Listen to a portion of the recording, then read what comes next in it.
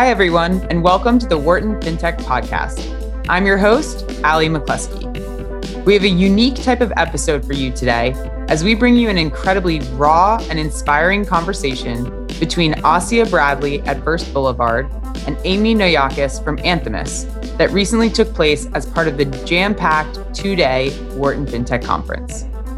Of our 150 speakers across 30 panels and 6 fireside chats, this conversation was one of the standouts, so we're thrilled to share it on the podcast as well. For background, Assia Bradley is the founder and COO of First Boulevard, the unapologetically Black, digitally native neobank building generational wealth for Black America. She previously held leadership roles at Silla Money, Socure, and Synapse, and started a grassroots community of underrepresented founders called #HowSheWorks. And in this conversation, Assia is joined by Amy Noyakis, founder and CEO of Anthemis Group, the leading digital financial services investment firm.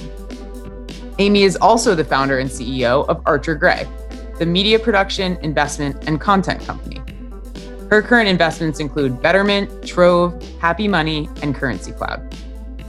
In this episode, Amy and Assia discuss why even now Assia still fails KYC in the US, the explosion of niche and community-based neobanks and their tough path to profitability, how George Floyd's murder inspired Assia and her co-founder to create the legacy they wanted to see in the world, bank deserts, zip code discrimination, the ethics of AI, and why the term underserved is not synonymous with impoverished.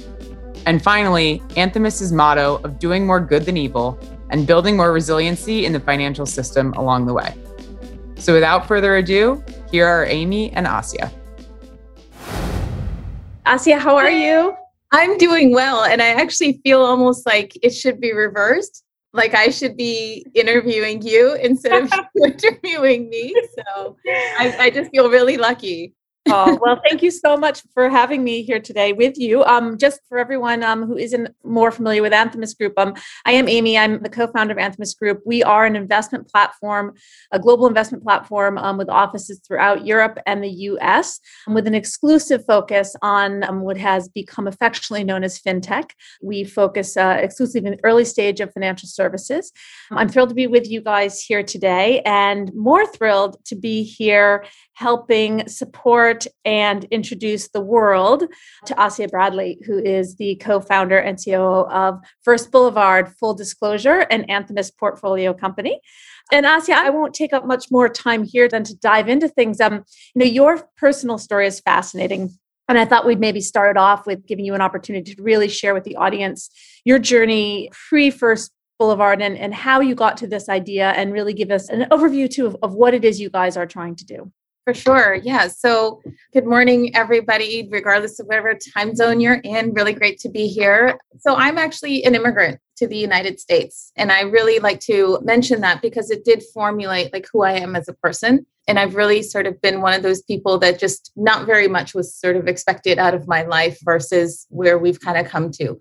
So to give you some more background, I was born actually in South Asia. And when I was born, I was essentially born into a place with, I call it a mud hut, but it was basically like a mud structure. There was no electricity, no running water, no doctors.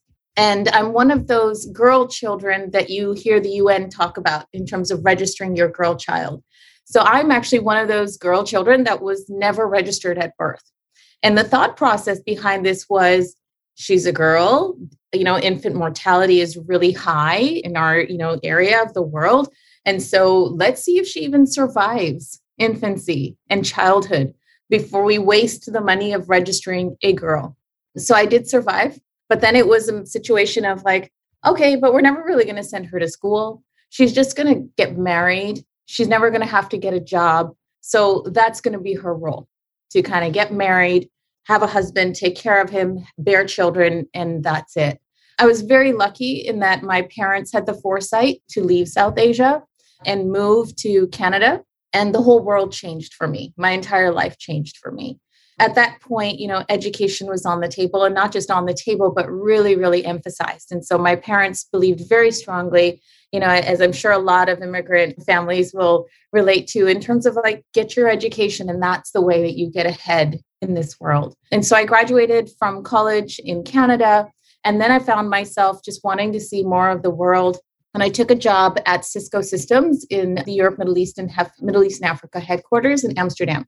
And that was incredible because it really got to open up my eyes and sort of see a worldview and sort of see how haphazard everything is in terms of what opportunities we think we have earned versus, what we're kind of born with in terms of the privileges that we have. And I'm very conscious of the privileges that I was born with that I possibly didn't have.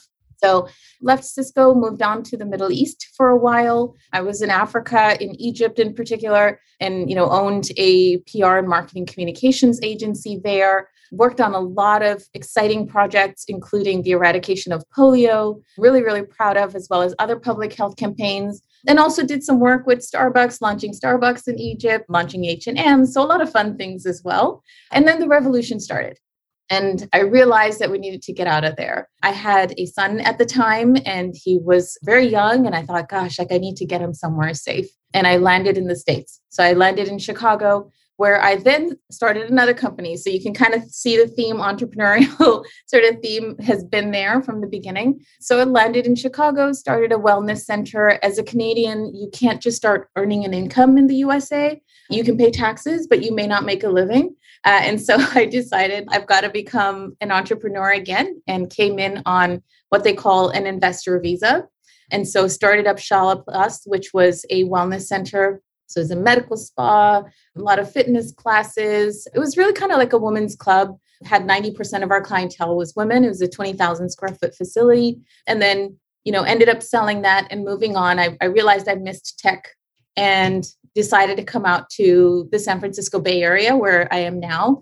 So I'm in Marin County, just north of the Golden Gate Bridge, became part of the founding team of Synapse, which was, I'm really proud of my time there because it was actually one of the very first banking as a service platforms out there. And of course, since then, a lot more have shown up, but it was an exciting time because we were forging those relationships with banks that banks had never seen before.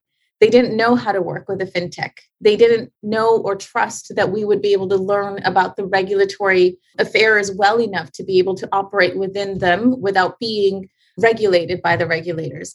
And so it was really a great time to kind of prove out that concept of, yes, we can learn all the rules. And yes, we can learn them so well that we can figure out where we can be creative, technologically speaking. And then, I thought this is great. Things are going on really well. Moved on to Socure, was curious about the KYC space in terms of ID verification. I'm one of those folks that always fails KYC. Kind of reminds me all the time of where I come from because of the fact that I was never registered. That's sort of one of those things that always happens. So anytime I try to apply for a card or I applied to get a Verobank account and I was rejected because they weren't able to see who I was and see that I existed.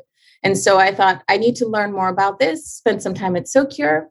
And then I spent some time. I want to lean in on that point too, because I think a lot of people don't appreciate that. You and I talked about this a lot, right? So you fail KYC every way, which way, et cetera. And we've heard your whole story coming sort of from nowhere to where you are now. But you fail KYC today. I do fail it right now, right? Yeah. As a very successful woman with financial security. So that I think is fascinating to me. And I think a piece of the puzzle that I think a lot of people don't realize when we talk about these opportunities and need to serve what is, quote unquote, underserved. Underserved does not mean necessarily impoverished. That's exactly. And I'm so glad you brought up that point because often underserved becomes synonymous with poor or not a good customer, not someone you really want to have as a customer. And so you kind of think like, oh, should we bother spending all this time on serving this customer? They're underserved because they're unwanted. Now, that part is true, though. They are unwanted in my eyes by the incumbent banks. And so it's crazy because I am a good customer. I'm at Chase. I'm a private client. I've got a really great credit score. But it took me about, the entire time I've been in the USA to kind of build that up. When I first got here, I actually had to get my brother to co-sign on my account to be able to open up a bank account at Chase. So I couldn't even open up an account on my own. And I came from being an international business executive in Europe and the Middle East to the USA, and I couldn't get more than a $500 secured credit card. I couldn't get more than 500, even though my account was well capitalized, so my account was there, but they were like, nope, we can only give you $500. So I went from, virtually unlimited capital, like unlimited credit elsewhere, to come to the USA. And it was like, womp womp, no more than 500. Here we go again. Yeah. And it's like you start all over. And so this whole thing of like meritocracy and women, equality, et cetera. And you think, gosh, I already did all that there. And now I've got to come back here and start from scratch. And luckily, I had the perseverance and the ability to do that. But not everyone is going to be able to have the means. I had the support around me. I had a brother that could co-sign for me. But what if I didn't have that? No, it's unbelievable. I mean, we've been watching at Anthemis the growth of the digital neobank space from the very beginning, right? We were one of the first investors in Simple Bank, which I think probably goes on record as being one of the first neobank. And we've watched kind of around the world, these banks start to grow in an important sort of subsector of neobanking, right? Supporting specific communities, whether it's just Chime or the SoFi, but Nubank in Brazil, Tide in the UK for the SME market. There's so much going on in this space. And I think that the First Boulevard story is fascinating for all the reasons you're pointing, but I'd love to get a sense of what was the moment for you where you said, this is what we're doing, and this is why we're doing it, and this is how it's going to be done, right? Because it's starting to get crowded, and we'll talk a little bit about kind of how you stand out in that space. But what was that sort of origin moment that made you think that First Boulevard was the only choice for your next entrepreneurial venture? Yeah. So, we brought up Simple. So Shamir is a dear friend of mine, someone that I really look up to. And so I was actually working with him at Silla Money. And so I was helping him with revenue stuff and everything was going great. He had just promoted me, loved the team, and it was awesome. And then, George Floyd happened, so May 25th last year, George Floyd happens. And, I happened to watch the video, as I'm sure everybody did. And I sat there, and when he called out to his mama, that was it. Everything changed inside of me. Everything changed in terms of the way that I looked at the world. My partner and I, we have 3 sons, and our oldest son is half Black. And so we thought, gosh, like that could easily be MJ on the floor there. And at the time, I really was just reaching out to friends that I think I could talk to. I needed that sort of talk space. And I reached out to Donald, who is another dear friend. He was based in Kansas City. And so I just picked up the phone. I called him up and I was like, Donald, like, how are you doing? And his wife at the time was expecting their second child, their first son. And he was just like, yeah, I think actually when he first answered the phone, he was like, yeah, I'm fine. And I was like, no, Donald, I'm not asking like generally, I want to know how you're doing. And then he was like, shoot, nobody's asked me that, And so we started talking. And then we realized that, things were great in our lives, but what were we going to leave to our children in terms of the world? And it became one of those things then that we both, our wheels just kept turning. And at one point, Donald was like, I've got this idea. And I didn't even let him complete his sentence. I was just like, let's just do it. And he was like, wait, what? And I was like, yeah, I'm in, let's just do it. And we literally quit our day jobs. We quit our day jobs right then and there and thought, this is something we have to do. We need to save our children's lives. We need to save our community. This is not something that we can stand for anymore. And luckily, Donald and I were in a great place that we thought we were going to just bootstrap this. We managed to recruit a couple of other crazy people along the way and said, like, come on, join us in this thing. And Brittany Canty, she was one of the first ones as well. And she's our VP of product, comes from Braintree PayPal. And we were just really excited that we had this like great core team kind of working on this. And then luckily, again, we bumped into people like you, through our networks, got introduced to you, a couple of other great capital partners. And before we knew it, we had a seed round forming around us. And so you remember, it was an unsubscribed seed round, and we managed to raise and close that in November. And since then, we've just been heads down building this product. Our team has grown to about 20 now. But I mean, it's just been the greatest ride of my life so far. And now, let's get into kind of the stuff that's tricky from a business build perspective, right? So your idea is certainly unique for First Boulevard, but it's not unique in the neobank space, right? There are currently, I think, 19 Black-owned banks. You're not the only one out there. Now, I personally have a bias to think that you are, and will be one of the best. But I think that's a sort of an interesting point out. It's like it happens all the time in the women gender debate too, right? It's like, well, there are 19 Black-owned banks, so we've got enough already, right? Which to serve 13% of the Black population, it feels like there probably could be more than 19, and there might even be more than 100, right? We could handle that. But given how fickle the world is, and quite frankly, how crowded the space gets very easily, we know there isn't just one solution for serving an entire community. But why don't we talk about a little bit, with all the competition, what is it that you guys are doing at First Boulevard specifically that you think is a compelling proposition for customers, but also for potential investors? So 19 Black-owned banks is an old number, unfortunately. And it's crazy because Donald and I will have our calls in the mornings, and he'll be like, Asia, another one just got acquired, or another one just shut down. So honestly, I think we might be at 15 right now. Wow. And it's been all within the last 6 months.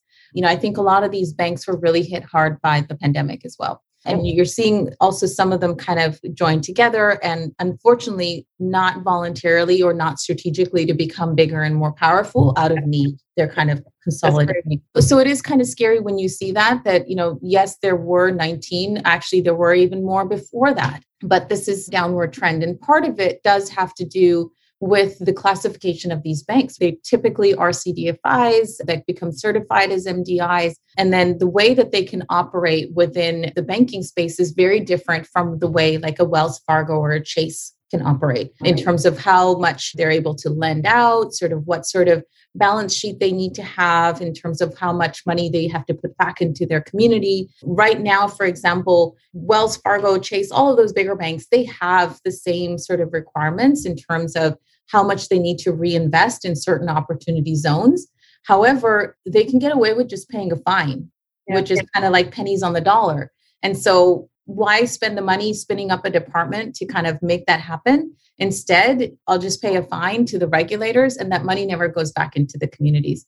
So that's one thing in terms of the number of Black banks.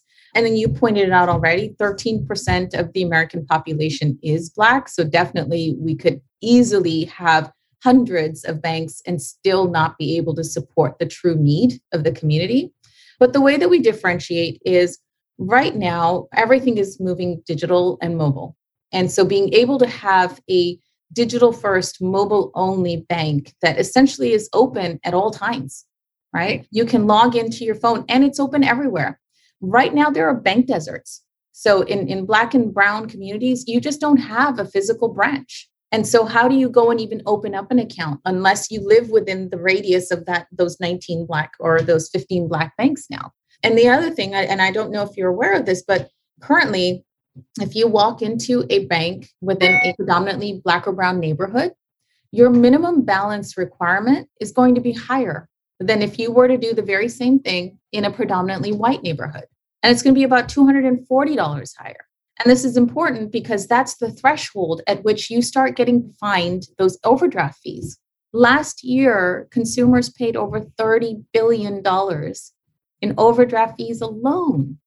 So where is the incentive when that is like a big line item, a revenue line item for a bank to actually try to help the community that's paying those? Yeah, that's right. Guess which communities are paying those fees. Yes. I actually think one of the things that we talk about quite a bit is the inherent bias as well in the lending mechanisms and the specific communities of color and what these biases are doing to these communities kind of on a long-term systemic basis. Do you want to talk a little bit about that? Because I know it's an area that you guys are trying to address and attack. Yeah, there is. So, a lot of the times what you'll find, and it's, one of the main reasons also why I fail KYC, but a lot of the situations that you're seeing is that zip code discrimination, right? And there are other ways to sort of, let's call a spade a spade. It comes down to where that person is living. And, you predominantly are finding that these are Black and brown neighborhoods where you have a lot of the lending sort of rejections. And I know we've got FICRA and it's there to kind of help us out on this front, but it does still happen. And now what's happened is that previously it was one of those things where, well, you walked into a loan office and the person in front of you was potentially racist. Well, now the systems are racist. Yeah. So you've got, the sort of use of AI without responsible and ethical viewpoints. But, what I always bring into this is representation. Yeah. Representation really does matter. And we had an example, one of the previous companies that I worked with where we had developed an incredible algorithm that was really working well. It was decisioning the way that we had expected it to decision. And we're like, gosh, like this took us so long to build. And we were excited to kind of launch it into the space until one of our developers realized that we were disproportionately rejecting people of a certain demographic. And it was happening consistently. And so at that point, the decision at the leadership level was, what do we do with this? And the nice thing is that there were sufficient people in the leadership that had that moral compass and that ethical sort of viewpoint on how we apply AI, that they stood up, put their foot firmly down and said, I am not okay with releasing this algorithm and putting this into production. And so we didn't. But this does not happen. That does not happen in other companies. In most companies, it won't. Because what will happen is they'll say, we spent all these months in R&D, we've got to launch it, we put these deadlines in place and it's got to get out. And so one of the things that, we really pride ourselves on at First Boulevard is our team is truly diverse. So to the point where as we're building out our products for our community, we are actually the customers of those products as well. And so we developed a persona, for example, her name is Nia. She's in her late 20s to late 30s. It really helps actually when you see that person as you're building for her. She's got some student loan debt. She's highly educated, just like me. Her parents told her the way to get ahead is to get that education. But a reality of America is a college educated Black person makes just as little as a white high school graduate does. It's crazy. Got to get a master's degree as a Black person to earn as much as a white high school graduate. But so as a result, she's got these student loans. Her parents weren't able to pay for her education. And so now she's trying to balance herself and find her way through this world. And so we have several Nias that are actually on our team. And so as we're building out these products, they're always like, ooh, you know what would really help Nias? This. You know what would really help Nias? And it's like, I love it because now we actually have people building the product for the people that are going to use it. Yeah, no, and there's no doubt that, if they're building it for themselves, that's precisely it. Well, I'm going to take a step outward because I know that our audience will be interested in this as we kind of look at the broader landscape of VC and fintech. And you and I could talk about diversity and the need for representation in the markets and in all the products and businesses that we build and serve probably all day long. But there has been a lot of talk, I think, positive momentum towards the attention given to diversity in the early stage tech world, in fintech specifically. And we both, I think, can agree that, as two women and one woman of color, that a lot of it has been authentic, but probably more of it has been what we would consider, that sort of virtue signaling and that kind of inauthenticity.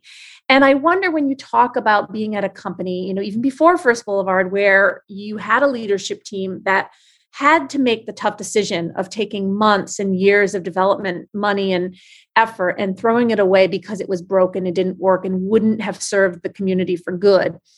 We talk about that all the time at Anthemis because our guiding principles are based exclusively on the idea that we do more good than evil in the system and that we take a lens for diversity, equity, and inclusivity that allows us to build more resiliency into the financial system rather than less, right? And in doing so, we can make a lot of money for the investors and a lot of money for our founders, but we're doing more around our core value system, and our moral compass is very clear. You get hired knowing that that is where your moral compass is.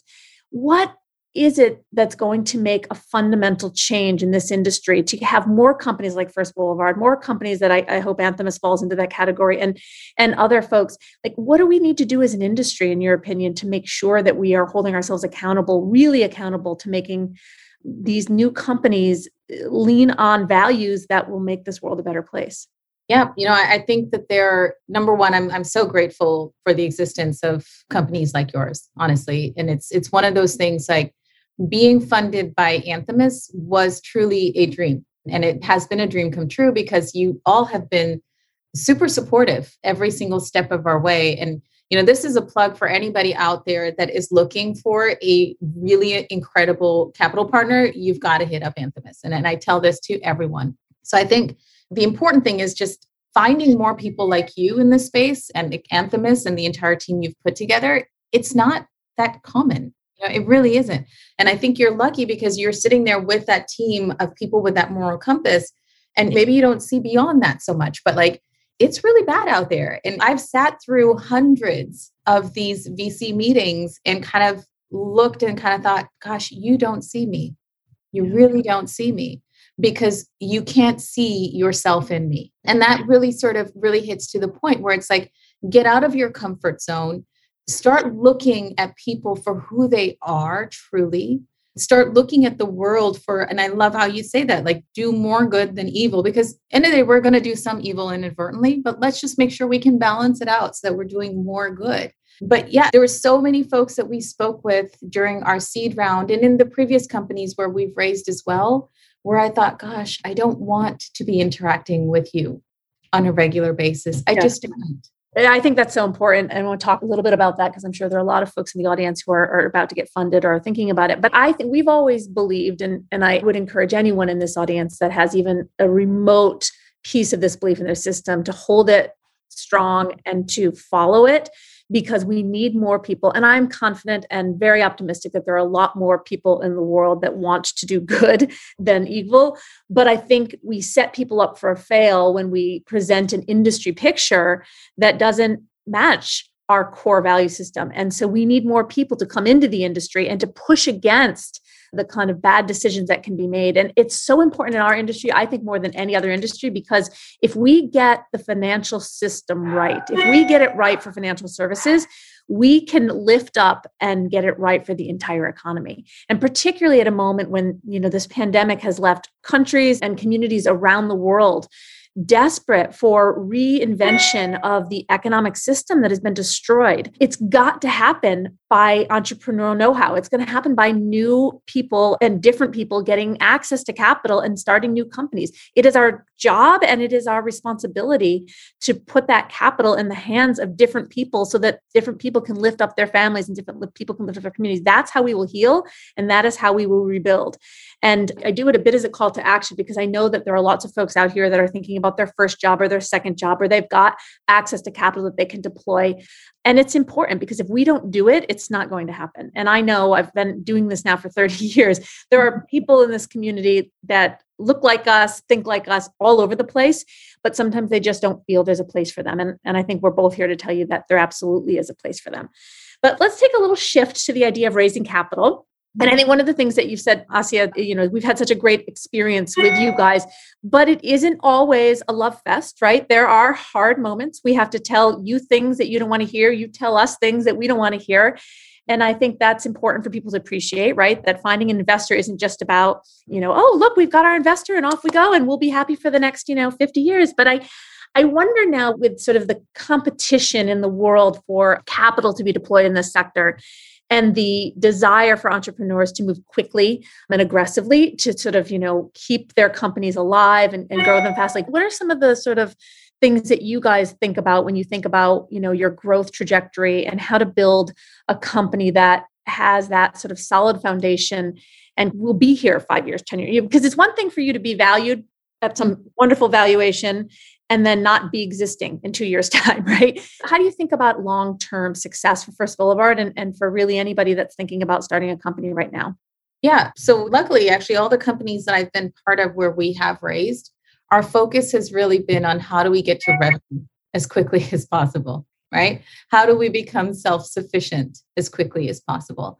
And then you're trying to sort of find that balance between being able to grow aggressively, where you are just spending more than you're bringing in, which, let's face it, in a neobank space, you're always going to be spending more than you're bringing in, at least for the first 3 to 5 years. That's just, the reality of how long it takes to kind of get a neobank profitable. But, for me and Donald, we're both revenue junkies as well. And so both of us are in that partnership space and we're already really on that track to become profitable a lot sooner than most. But that's just something that Donald and I have been doing. Like, we really are kind of just raging against the storm here in terms of we're going to have a neobank stood up before, within 12 months.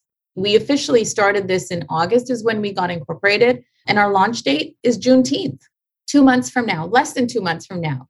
So to be able to kind of go from getting incorporated to actually a launch date within, what is that, 9-10 months, that's crazy. That's crazy. And we all know that. And, when I was at Synapse, we launched hundreds of fintechs, and we didn't get them launched that quickly, in terms of when a company started and we're able to get there.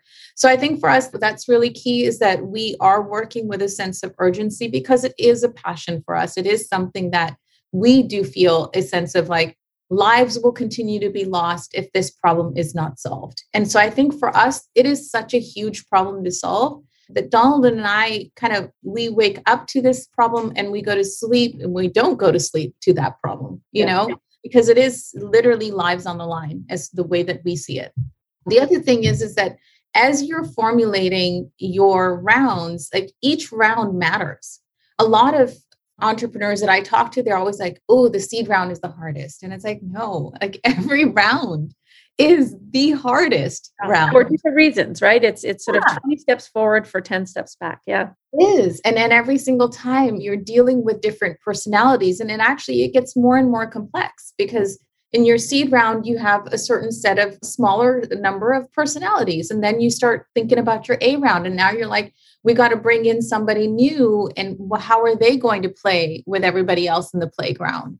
And then you start looking at board seats, right? So then you start thinking about who's going to be on the board, whereas before maybe it was a much smaller board. So each single time things keep changing, and you have more people that need to be mission aligned. So definitely, it's consider who you're bringing on board at every single step of the way.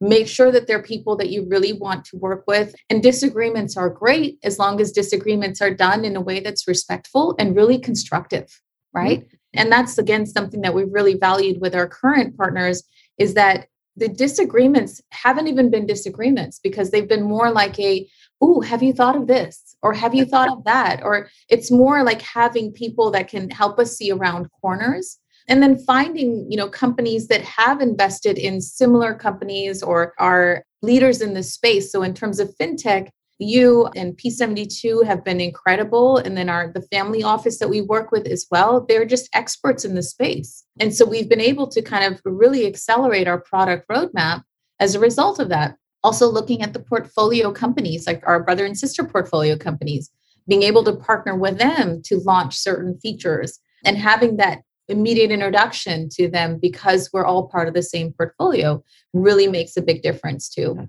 And I think also I'd point out that, because there's been a lot of noise recently about these sort of large hedge funds coming in and just dumping money at high valuations in, and it can be very attractive to a company who is absolutely desperate to raise cash quickly and grow. But the pushback really there is that there is no acceleration for that company beyond that check if they can't connect you to industry standouts that will support the growth of your business, strategic partners, potential consumers, right, or platform enhancers, and to your point, an ecosystem of other founders who, we often sort of have this, we do this retreat, and in the retreat, one of the most popular events is sort of founder is the loneliest number, because you do feel at times that you are the only person, and I'm a founder as well, the only person that sort of is joining your kind of experience, but really it's wonderful to have the ecosystem behind you. Let's step out for a second and kind of look at this last year. 2020, we have watched this category of fintech accelerate beyond, which is great for folks like you and for me. I think it's hysterical that, all of a sudden people needed an entire pandemic to shut down to be able to understand that our financial system might need some innovation. But we are here, and I'm really interested in hearing some of your thoughts about fintech, neobank space, but just generally. What do you think is going to be the real trends and path of evolution for consumer fintech generally?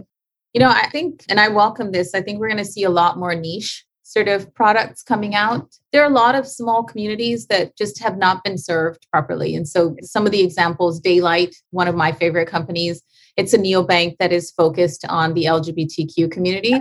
And I love it because the problem that they're solving is so specific to their community, like planning for children, right? It's different when you're in a heteronormative relationship versus if you're in an LGBTQ like relationship where you have to think about surrogacy potentially, or you have to think about whose sperm and whose eggs are you going to use, and you have to go the IVF route. So all these kind of things that are really very particular. So I think the niche sort of product is going to be very, very important.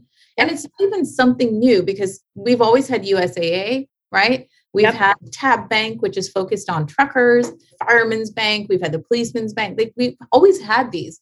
But I think now sort of centering it around things that we can't change about ourselves. Yeah. And Daylight, I'll shout out is an Anthemis alumni, Billy Simmons. So we're very excitedly watching her progress. One of the big pushbacks that investors always, I'm sure you hear all the time is, well, is this market big enough? And I think that's what's so interesting about this community-based neobank space is that, the markets are big enough for certain, but we also have to take into account it's where do people want to bank? What do people want in service?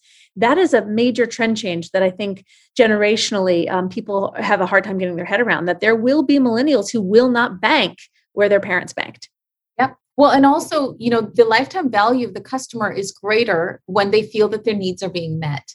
And this is the other thing is that I don't believe we've scratched the surface of what is truly possible in terms of the incumbent banking system. So right now, if you look at the amount of people that are underbanked, right, and unbanked, these are folks that really want to be banked. They just don't have someone that's actually looking to serve them in the way that they deserve to be served.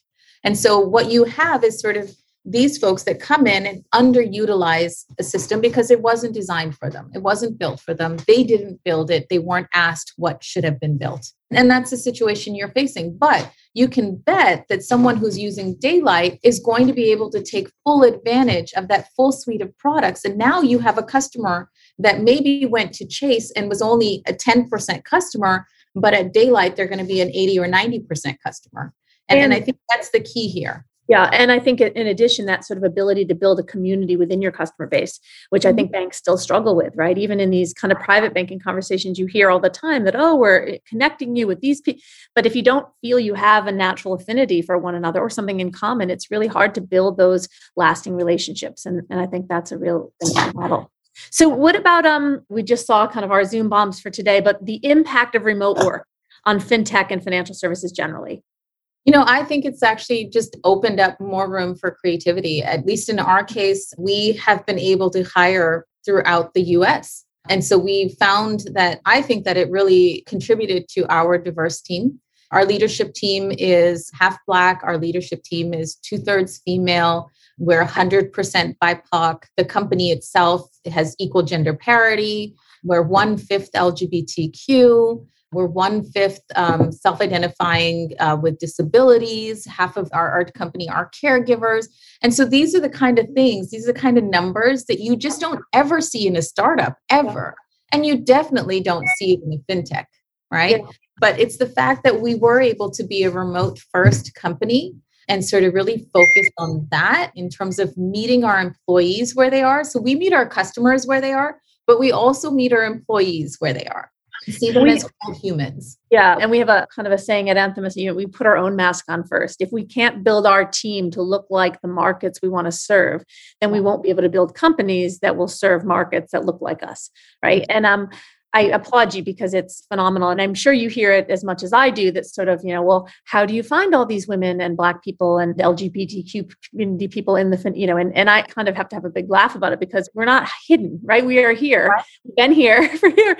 You have to work harder. And I think we say this all the time when you're starting a company, and particularly for Anthemis, because we have an equal lens on diversity, it's sometimes easier for us to influence a company that's founders are not diverse, to make them and help them understand how to open their networks, to recruit with diversity at the center, and to grow from a company that is, 2-3 people into a company that is 40, 50, 60 in a much better way than to just start with a diverse founder that understands it from the beginning. And so I think for any investors or would-be investors out there, that idea that in order to promote diversity, you can only invest in diverse founders. I think it's the exact opposite. We need to do a better job of bringing companies that don't have that natural instinct and quite frankly, don't have the networks, right? If you don't know anybody in your network, of course, the answer is going to be, I can't find any women or any people of color. But we need to, as investors and entrepreneurs that are focused on this, find ways to help people down this route. Do you think it's long-term? Do you think that this is a kind of, we've had a turning point and that this is a trend that continues, that a commitment to this, an authentic commitment to this is going to last? I'm hopeful, but I hesitate to be too hopeful at the same time, just because I've grown up with racism, in my life. And I grew up being teased about my skin color. I grew up being beaten up because of my skin color almost every day. And so, I carry those memories with me. And it's one of those things where I hope so, but I read a book by, I think it's Resmaa Menakem. I can't remember the last name, but it's called My Grandmother's Hand. Mm-hmm. Grandmother's Hands. Have you read that? It's such a beautiful book because he is a healer. And what I've learned is that a lot of these kind of changes take generations to happen, Yeah.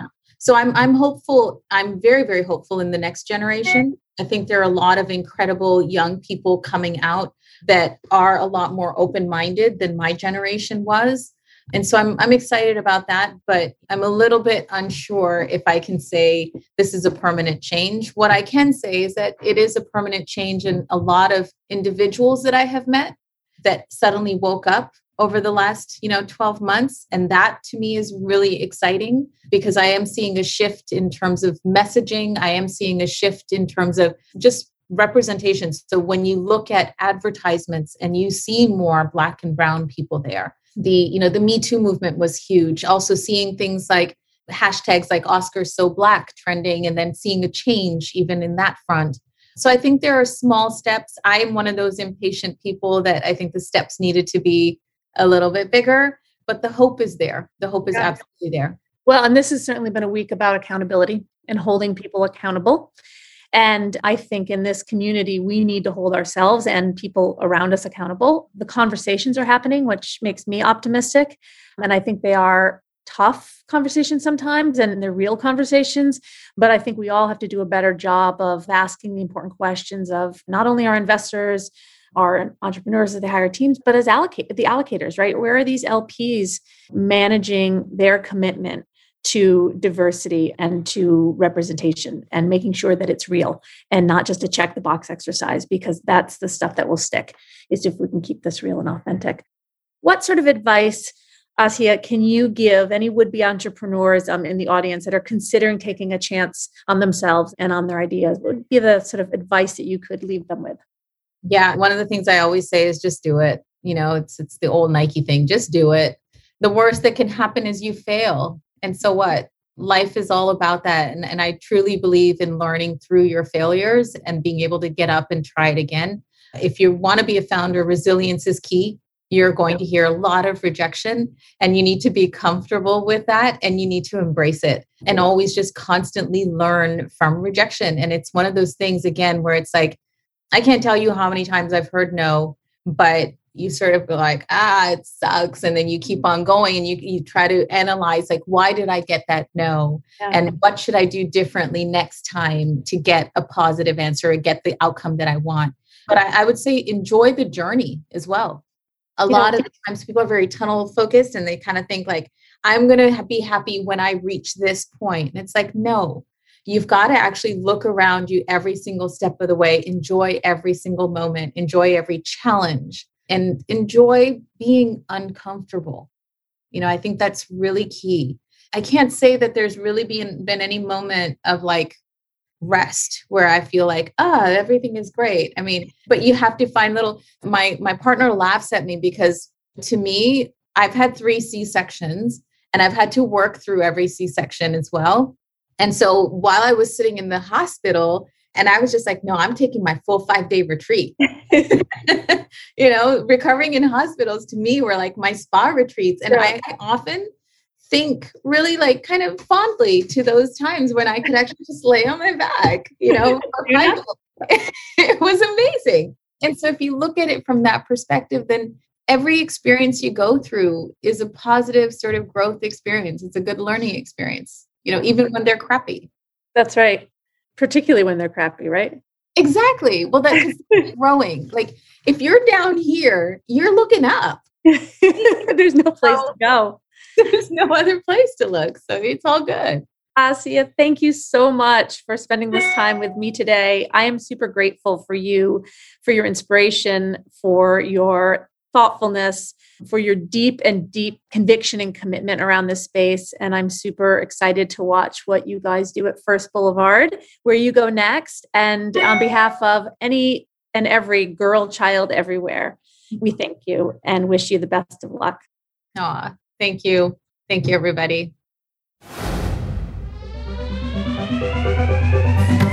Thank you for listening to today's episode of the Wharton FinTech Podcast. We hope you enjoyed the lively conversation. If you like the show, please consider leaving us a review or engaging with us on social media. It means a lot and meaningfully helps spread the word to more listeners. If you're looking for more content from our FinTech community, please subscribe to our podcast channel and find us on LinkedIn, Twitter, Instagram, and Medium at Wharton FinTech.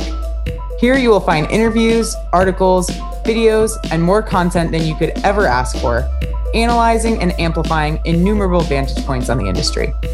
We also want to extend a special thank you to our show editor, Raphael Austria. Signing off, I'm your host, Ali McCluskey. Be well.